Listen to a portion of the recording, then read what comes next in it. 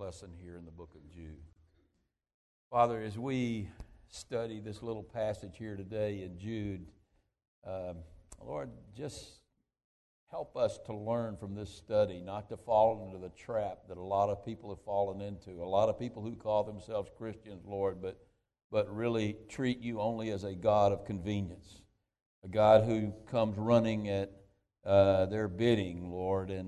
And Lord, we know that you're so much more than that. You're so much more than someone just who meets our needs, Lord, that you're a God who wants to change us into the image, the very image of your Son, that you want to deal with our sin problem so that you can bless us, Lord, so that we can live forever with you.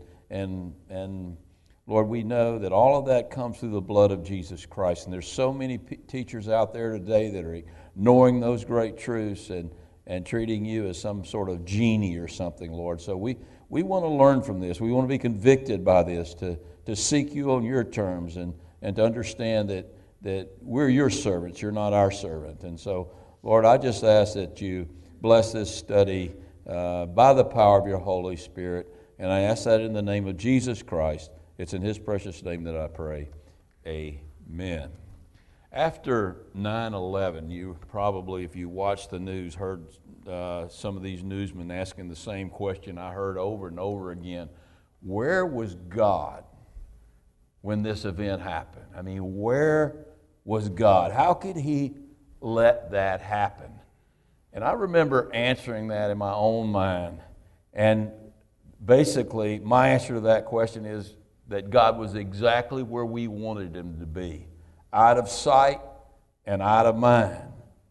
As a nation, as the United States of America has done everything that we can to get God out of the public place and to replace Christianity with a form of secular humanism where God is only there to bless us. We sing, God bless America, and we want the blessings of God, but we don't want the God who gives us those blessings. And so we treat God as sort of a God of convenience, like a little genie that we carry around in a bottle, and whenever he doesn't do things our way, we cast the bottle away.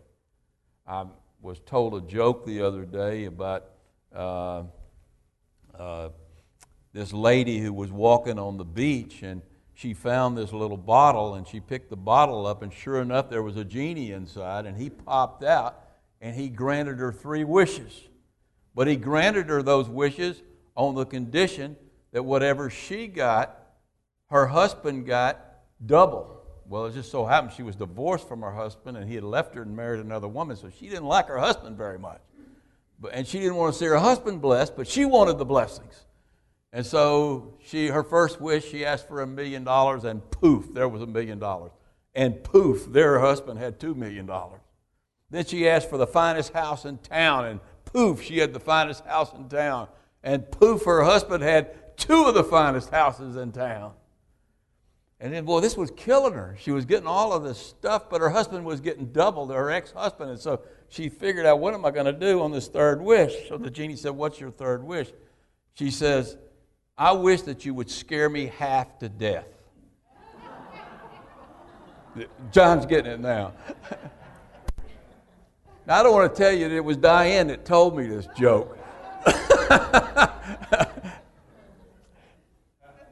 I'm teasing. She didn't tell me this joke. But the reason I even mention that is because I believe a lot of us treat God as if he's some sort of genie. And let me warn you, if God is nothing more to you than a God of convenience, then more than likely you aren't really even saved. And there are so many false teachers and false Christians out there today who believe that. They treat God as some kind of God who's there to serve them, strictly to make their life better. I was listening to a testimony the other day of a young man in a foreign country who was living in poverty, and he got saved by watching some movie that this particular organization was showing. And when they interviewed him, everybody was all excited. He said, yeah, I gave my life to the Lord because the Lord's going to make my life better. And what he meant by better wasn't the Lord was going to take care of his sin problem so that he could live in a relationship with the Lord and so that he could have eternal life. What he was thinking of, somehow the Lord was going to lift him out of poverty, and that's what he was being taught. And what he was being taught was what I would call a gospel of convenience with a God of convenience. And that's not the gospel. And that's not the God who we serve. But that's why there are so many false teachers out there that are so popular, because they tickle people's ears.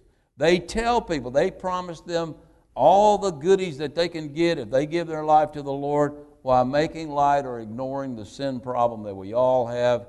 And in doing so, they keep them from having a meaningful relationship with the Lord. So what Jude is doing in this book, he is warning us about these people. And so what we want to do today is go back to his warning, and let's pick up down in verse number 12. The book of Jude, verse number 12. And listen what he says about these people. He says, "These are spots in your love feast, while they feast with you without fear, serving only themselves. They are clouds without water, carried about by the winds, late autumn trees without fruit, twice dead, pulled up by the roots." So he uses a series of metaphors here to describe these false teachers and these false believers. And listen to what he says. The first one, he says they are spots in your love feast. The word spot there really better translates hidden rocks. And what the author was speaking of, what Jude was speaking of, are these rocks that are hidden under the surface of the sea that can sink a ship, and if they aren't mapped out. And so what Jude's going to do for us, he's going to map out these people who can come in and actually destroy your faith and destroy the church. And so he gives us these series of metaphors. And the first one that he says here, he says, "They are spots in your love feast while they feast with you without fear." Well, in the early church, what they did when they had communion, before they had communion, they had a love feast. Everybody brought a meal, and they all ate, and they fellowshiped together, kind of like what we would, kind of like our potluck suppers that we do every once in a while. But they did it all the time. They did it every week. But there were some people who only came there to fill their bellies. That was their whole purpose. They didn't come to worship the Lord. They didn't come to praise the Lord. They didn't come to learn about the Lord. They didn't come in fear to take the communion. They came to get their bellies full. And so they weren't there to fear the Lord and ponder his shed blood and his broken body. So they feast without fear. And here's why they feast without fear. Look at this verse. Because they serve only themselves. Listen to that. They serve only themselves. There's a lot of people in the church, a lot of people who call themselves Christians, who serve only themselves. They have no concern about serving others. They have no concern about serving the Lord. For them, God is a God of convenience, and the church is a place of convenience. It's a place where they come in order to get their needs met.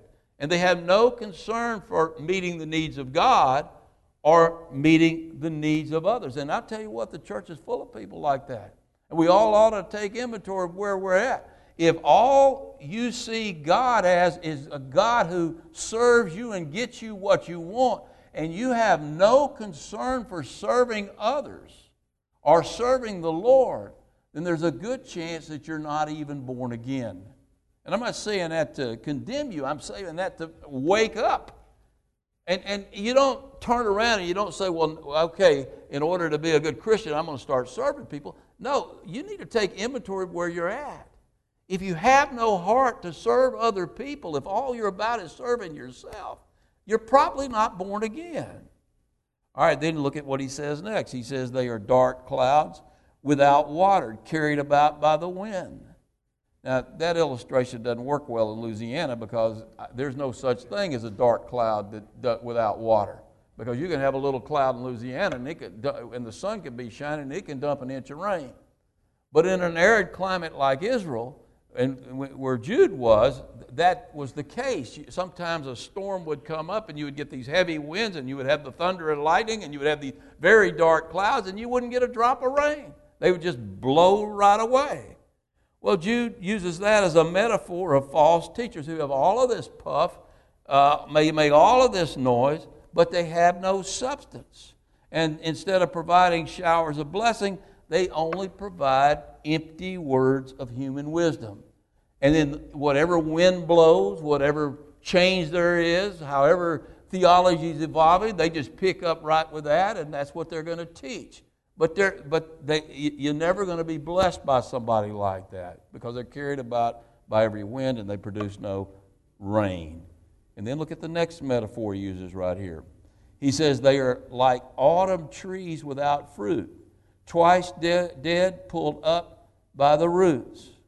Now, when autumn comes, that's when the tree bears fruit. And then the leaves die and the tree goes dormant. And so it's dead once. Well, if a farmer's got a tree and the tree comes to winter and it's produced no fruit, it's not going to ever produce any fruit. So what does he do? He pulls it up by the roots. So Jude is speaking of the judgment that is waiting false believers and false teachers. At some point, you're going to end your life and you're going to die. And you're going to shed this old body like old leaves on a tree. And then God's going to look at you and have you borne any fruit? And again, you don't produce fruit to get saved. You produce fruit because you're saved. But if you haven't borne any fruit, that means you're not born again. And if you're not born again, then you're going to be pulled up again and you're going to face the second death at the judgment. That's the picture that he's given us here.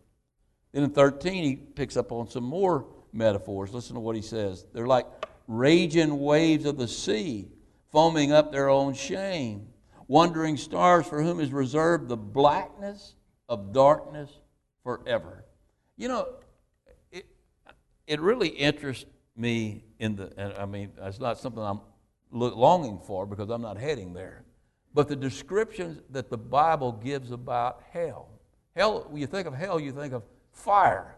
But the fires in hell don't produce any light. It's a place of reserved for the blackness of darkness for a couple of years, for 1,000 years, for 10,000 years, for 1 billion years, for 1 trillion years. How long? Longer than that. Forever. And so here are these people who are false teachers and false Christians, and they're like raging waves of the sea. They make a lot of noise. If you've ever seen a wave, when you go somewhere where they have the really big waves, like on the West Coast, and those waves, when there's a storm out in the sea, those waves churn and they come in raging, and they leave this magnificent foam on the surface of the sand, and then what happens? They go back out, and what happens to that foam? It immediately dissipates.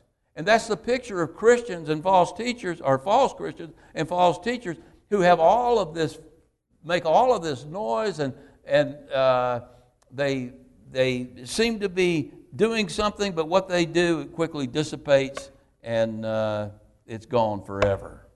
And they bear no fruit. Look what else he says. They're like wandering stars for whom is reserved the blackness of darkness forever. Now, wandering stars, you can better translate that shooting stars. Have you ever been out on a dark night and seen a shower, a meteor shower, these shooting stars out in the sky? What a beautiful sight. What a beautiful sight. I mean, all of this grandeur in the sky. But you know all that is? Those are little rocks that are entering our atmosphere, and they're coming at a speed so fast that they're burning up and they're making this light. And so you have this meteor shower. But where do they end up? They end up black and dark forever, never to live again. And so he's given us this picture here of Christians, of false Christians and false teachers who have make all of this light and all of they're on fire for a while, and then they burn themselves out and their faith vaporizes. I mean, it just vaporizes.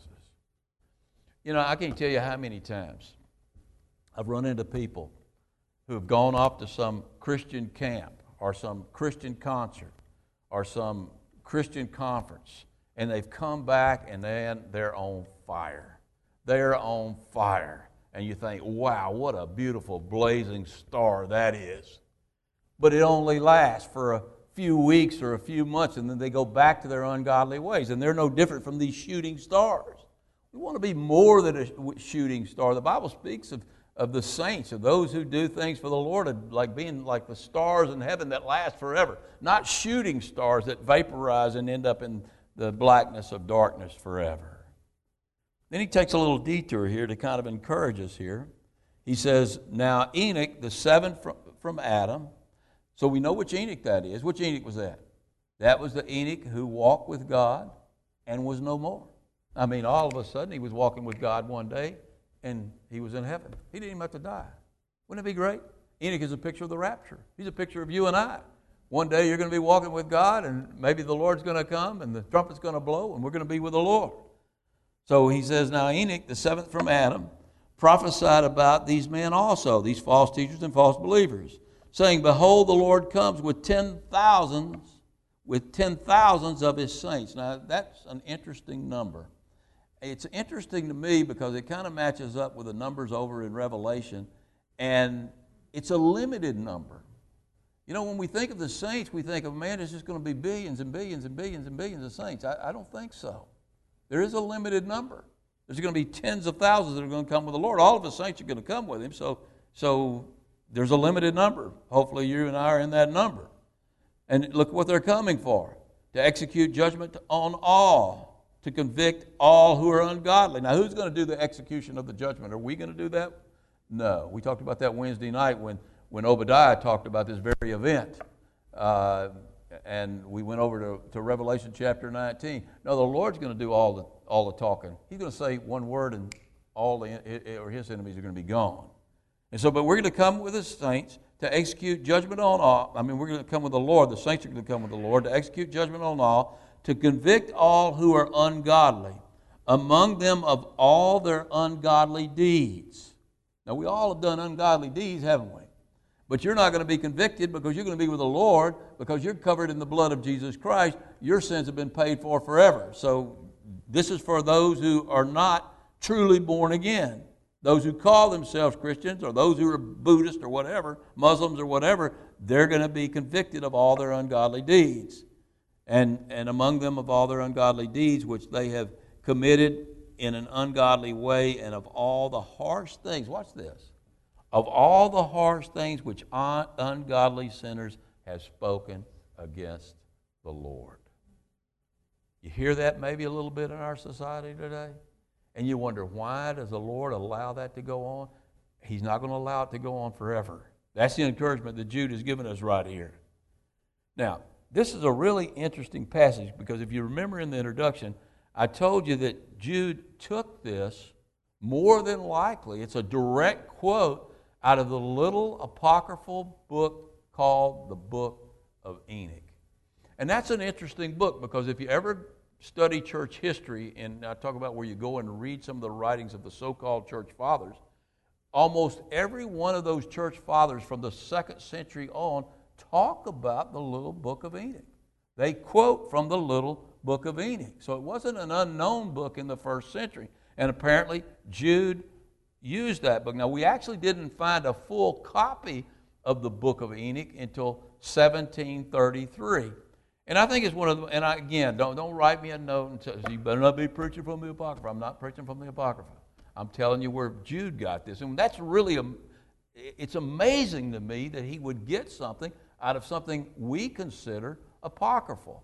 But he went and he got this quote, and the little book is about prophecies that were given to Noah and Enoch about the end times. And basically in the book, what Enoch does, he vindicates God to all of those people who are questioning, why does God allow things to go on with such blatant sin and murder and rape and all the things that he allows? And all these blasphemies against the Lord, why does he allow that to go on? And the reason he allows it to go on. We're not given in the book of Enoch, but we're told the end game. We're told that in the end, God is going to make all things right. And the way he's going to make all things right, he's going to come back and he's going to rule and reign with a rod of iron. Really, what the book of Enoch, and it's absolutely amazing to me, it was written 6,000 years ago. What he's prophesying the revelation. And so Jude quotes that prophecy there. And then he says, going back to the little text there, he says, now Enoch the seventh from Adam, prophesying about these men, who also saying, behold, the Lord comes with 10,000s of the saints to execute judgment on all, to convict all who are ungodly among them of all their ungodly deeds. So one day God is going to get his justice. And that's the message of the book of Enoch, and that's a message that Jude's given us right here, right as an interlude in between all of these descriptions of false teachers and false believers. He says, look, hey, there's a lot of them out there. They're getting worse and worse, but the Lord's on his way, and he's going to end all of this. Now, the amazing thing to me, how could Enoch, who the seventh from Adam, know God's plan for the end? I mean, how could he know that? How could he know that? Well, let me show you. Go over to the book of Acts, a passage we looked at on Wednesday night a few weeks back. Look at Acts chapter 15.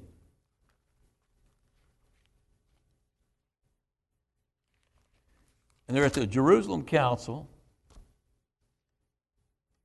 And in Acts chapter 15, look down at verse number 18. I'm not going to read you. He quotes from the book of Amos, and then he makes this statement, this amazing statement in verse number 18. I love what he says here, because I don't just believe this applies to history, it applies to me. Listen to what he says. He says, known to God from eternity are what? Some of his works? All of his works. All of his works in this world. All of his works with the nations. All of his works with every single one of his children. From eternity. From eternity. I want you to just grasp that for a minute. From eternity, he knew those who would be his. He chose those who would choose him. And he knew that. And all of eternity, he has orchestrated for you to be exactly where you are right now in the position that you're in. And he's orchestrated the rest of your future forever. He's already orchestrated. Before he even created the earth, he knew that there would be an Adam and Eve. He knew that Adam and Eve would fall. He knew that he would curse the earth. And he knew that he would begin the process of redeeming the earth. He knew that from Abraham he would raise up a nation, and from that nation would come a Messiah who would save the world. And he knew that that Messiah would come, and that Messiah would die on the cross for all of our sins. And he knew that Jesus would establish his church. And he knew that in his church there would be these false teachers and false Christians. And he knew that the church would get worse and worse, and it would become more and more apostate. He knew all of this from the foundation of the world. He knew all of it. He's not surprised. And he knows the end. He's seen the end. And what's the end? Jude just told us. That the Lord is coming with his saints to execute judgment on those who are ungodly, on those who are sinners, on those who are not real, on those who don't have real faith, on those who have spoken harshly about God and continue to speak harshly about God. One day God is coming to convict the whole world of their unrighteousness and establish his righteousness and justice on this earth forever and ever. Amen. That's some good news right there. And he's known that. He's known how he's going to do that. All his works are known by him from eternity. So now Jude goes back in verse number 16, and he goes back to mapping out these apostates for us. And look what he says in verse number 16. Back to the book of Jude. He says in verse number 16, these are grumblers, complainers, You ever grumble and complain against the Lord? Better watch that. These are grumblers. Let me tell you something. You can measure where you're at with the Lord by how much you praise the Lord versus how much you grumble and complain against the Lord. If every time something bad happens to you, you complain against the Lord, you understand what the Lord is to you. The Lord is nothing more than a God of convenience. You like Him when things are going good. You don't like Him when things are going bad. And so these people are grumblers and complainers, walking according to their own lusts. And they mouth great swelling words, flattering people to gain advantage. Now, I believe the two best ways that you can spot a false Christian are right here, right at the first of this verse. They're grumblers and complainers. They don't praise the Lord for anything. They have no gratitude for what they have. They grumble and complain. We didn't give them what they want. And they walk according to their own lusts. They walk simply to please themselves. It goes back to one of the characteristics he gave us a while ago. They don't serve anybody but themselves. So they're grumblers and complainers. And it's kind of like America on 9/11. There are a lot of people who call themselves Christian who really don't want God involved in their life at all other than to give them the goodies that they want. And then when they don't give Him the goodies that they want, He doesn't take care of their health, He doesn't take care of their wealth, He doesn't take care of their material prosperity. If He doesn't do that, then they toss Him aside and they say, I'm not going to be a Christian anymore. I heard a testimony or heard a story the other day. Somebody was telling about somebody I knew who was their relative who had turned his back on Christianity because one of his siblings had died a terrible death from a debilitating disease. And I can understand you being angry at God. I've been angry at God. I remember that story when I was reading about Luther when I was in seminary, where some young man came up to Luther and he said to Luther, I want to love God like you love God. And Luther said back to that young man, he said, love Him, sometimes I hate Him. Well, sometimes I hate God too. Sometimes God's tough on us, and sometimes we don't understand that, and sometimes it doesn't make sense what God's doing in our lives, and so sometimes it's okay every once in a while to get mad at God. But this particular person said, you know what, I'm going to walk away from my faith. And this person that this woman was telling me about was somebody that I knew. And I know that person, in my opinion, never really had a real relationship with the Lord. He went to church on occasion, but that was about it. But all he did was give the Lord a little bit of lip service every once in a while and call himself a Christian. But then when the God he didn't want to be part of his life didn't show up, when there was trouble in his life, then he just walked away totally from Christianity. Don't you see the hypocrisy in that? Don't you see that, you don't really want God in your life until there's trouble. You really don't want God at all. And there's a lot of people like that. And they call themselves Christians, but they're not truly born again. There's so many people that say, you know what, I'm going to be a Christian as long as God does the things I want Him to do. And if He doesn't, then I'm going to walk away. And what have you done when you do that? Who have you made God? You've made yourself God, not God. God, you do what I tell you to do. You serve me, and you'll be my God. You know what's really funny? That's the way Jacob approached God. Jacob said, Lord, if you bless me, you can be my God. But there was more in that relationship than that. I think all of us kind of start out like that. But as we grow in the grace and knowledge of Jesus Christ, we need to grow out of that.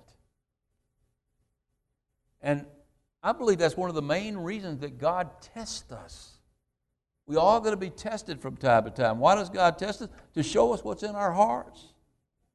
I mean, is God our Father, our Savior, our friend, and our Lord, or is He just a God of convenience? And you can find out when things get really tough, when they get really tough, and I'll tell you what, the heat can get a lot worse than you've ever had it before, I've ever had it before. So don't sit there and say, well, been through everything, and I know I'm not going to turn on the Lord.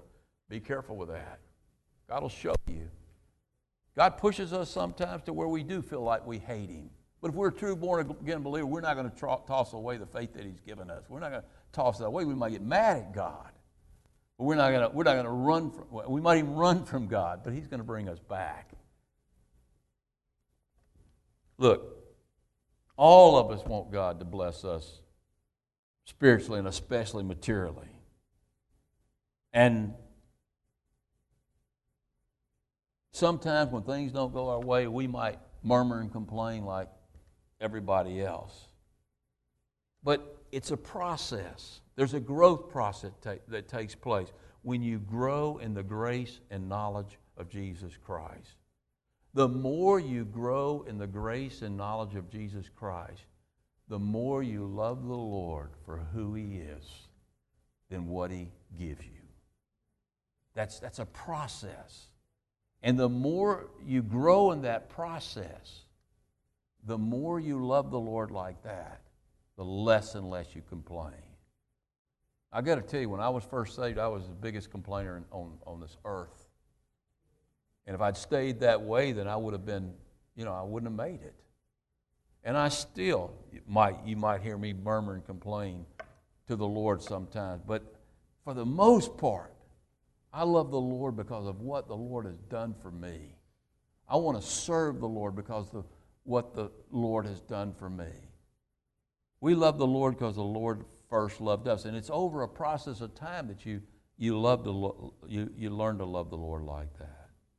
Then the second thing, they walk according to their main lust, or to their own lust. They walk according to their own lust. The main philosophy of false believers isn't much different from the philosophy of this world, the Epicurean philosophy. Eat, drink, and be merry, for tomorrow you die. And so you have these people that claim to be Christians, but life for them is really all about fulfilling their lust. And God to them is some kind of genie who they use to fulfill their lust. And if God doesn't fulfill their lust, then they create their own God. And that's why you have idolatry. And so if you could care less about taking care of your sin nature, if you could care less about living righteously, if you could care less about sanctification and glorification and all of those things, if you could care less about really having a relationship with God, then you're probably not saved. If all God is to you is a means to fulfill your lust, then He's nothing more than a God of convenience. And if God is nothing more than a God of convenience, more than likely you aren't truly saved. And if your lusts aren't fulfilled, then you murmur and complain against God and you walk away from God.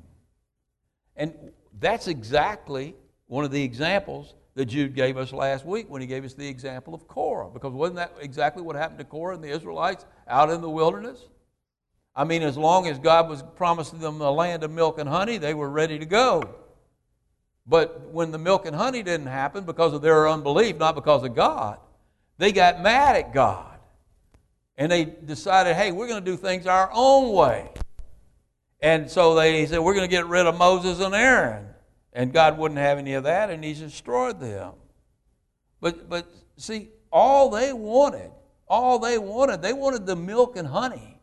They didn't want God. They wanted the homes and land in the promised land. They didn't want God. And when that was delayed and they were tested, then it showed up the fact that they didn't want God. They did not want God ruling over them. And so they wouldn't trust God, and they were swallowed up and taken straight to Hades in just a moment of time. And that's why Israel was falling into idolatry, because they didn't like God. You know, if you don't like God, you know what you do? You create a God of your own choosing. You create a God in the image you want God to be. That is exactly what's happened in most of America today. We worship a God who is not the God of this Bible. Oh yeah, God's okay with this sin and He's okay with that sin. No, God's not. God is the same yesterday, today, tomorrow. If you don't like the God of the Old Testament, you don't like the God of the New Testament. God is not evolving. His very name means the great I am. I am who I am. I am who I've always been for eternity. I'm the never-changing God. He's always known everything. He's always had all power. He's always been everywhere. God does not change. And so if we change and we don't like what God's doing, that doesn't give us the right to change God into some other image. And so what did the Israelites do? They made a calf and they worshiped a calf. They called the calf Jehovah. I'm sure Jehovah was flattered by that picture. He was so flattered he was going to destroy the whole nation. But there's all sorts of pictures of God that aren't real, that people, and I'm not talking outside of Christianity. Obviously, the Muslim religion is of the devil. Obviously, there's a lot of religions, Buddhism and Jehovah's Witnesses and Mormons, but I'm talking about within the evangelical church. We're still trying to change God to fit our mores, to fit our lifestyle, so we can fulfill the lust of our flesh. And if this God won't allow us to fill the lust of our flesh the way we want to fulfill the lust of the flesh, then we want to create our own God. Or we walk away from Christianity. Poor God when we walk away from Christianity. That's the arrogance of that. I hear people talk about, well, I walked away from God. Well, poor God. I bet God will never be the same. I could walk away from Christianity tomorrow. God might say, man, I'm glad to get rid of him. He's a lot of work. We got this thing backwards. We serve God. God doesn't serve us. And we serve God by serving others. And if we're not willing to do that, we're deceiving ourselves. And I'm not saying you do that to get saved. You do it because you're saved. And where you want to go with this, if you don't have a heart for anybody but yourself, there's something wrong with your heart, and you want to get your heart changed. So you come to the Lord, and you come to the Lord on His terms according to His Word. You say, Lord, I give my life to you according to your Word. And I'm going to obey your Word. So they walk according to their own lust. And here the final one, this is a picture. If you don't want to read it, you can watch it on TV. Just turn to one of those so-called Christian television channels. This is a picture of where it ends up. A mouth great swelling words, flattering people to gain advantage. You catch that? These false teachers mouth great flattering words, flattering people to gain advantage. You know what they do? They love to tell you how wonderful you are. Y'all are all so wonderful. I just wanted you to come here today to tell you that God just lives to serve you because you're so wonderful. I'm kidding. You're really not that wonderful. Actually, you are, because you're in Christ. I'm joking. But people are basically good. If you just treat everybody good, somebody says I'm sounding like somebody. I'm not trying to on purpose. If you just treat everybody good, then you'll be good, and everything will be good, and God will give you all good things you want. And buy my tape for $39.95. And if you don't have a tape player, by faith, claim it. And God will give you a tape player today. Because God just lives to make you happy. We're going to pack them out next week. Y'all, somebody hears that. He lives to fulfill your lust. And people flock to hear such garbage. They flock to hear such garbage.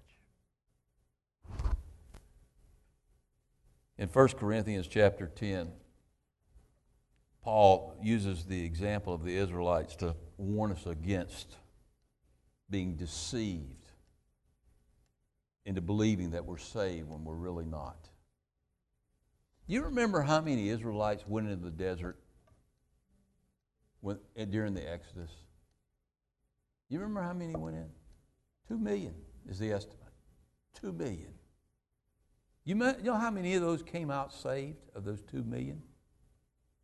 Joshua, maybe it's some of his family.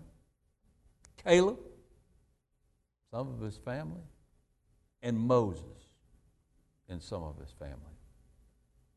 The rest of them perished in the wilderness, lost as a goose. That's the reason I looked at that, showed you that number a while ago in the book of Jude.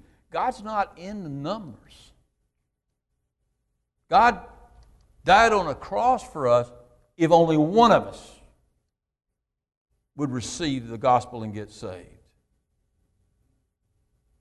He didn't. The whole world's not getting saved. Most of the world's not getting saved. Does God wish the world not to get saved? No, He wishes that none should perish, that all should come to eternal life. But most aren't going to get saved, and that's why in Corinthians, Paul in the New Testament, chapter 10 of Corinthians, 1 Corinthians, Paul uses the Israelites as an example to warn us to not be deceived into thinking we're saved when we're not saved. Listen to what he says. He says, they all ate of the same spiritual food. Just like America, all people hear about the gospel. They all ate of the same spiritual food. They all drank from the same spiritual rock, which is Christ. You know that Christ, the angel of the Lord, followed them around in the wilderness? They knew all about the sacrificial system. They had the sacrificial system that pointed to Christ. If they just put their faith in that sacrificial system and entered into a relationship with the Lord, they would have been fine. But they hated God. They wouldn't have said that. But in their hearts, they murmured and complained. Listen to what he says. They murmured and complained against God. And they got up every morning rising to play and to engage in sexual immorality. In other words, their whole life was about being entertained. They wanted to play. They wanted to have strange sexual flesh or pleasure.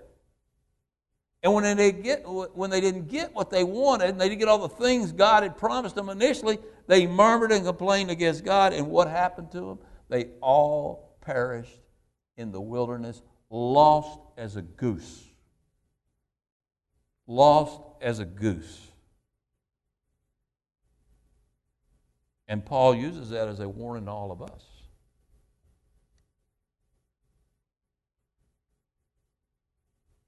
You know, think about what an insult it must be to God when we try to make Him into a little genie we carry around in our pockets to do our bidding, to grant our wishes.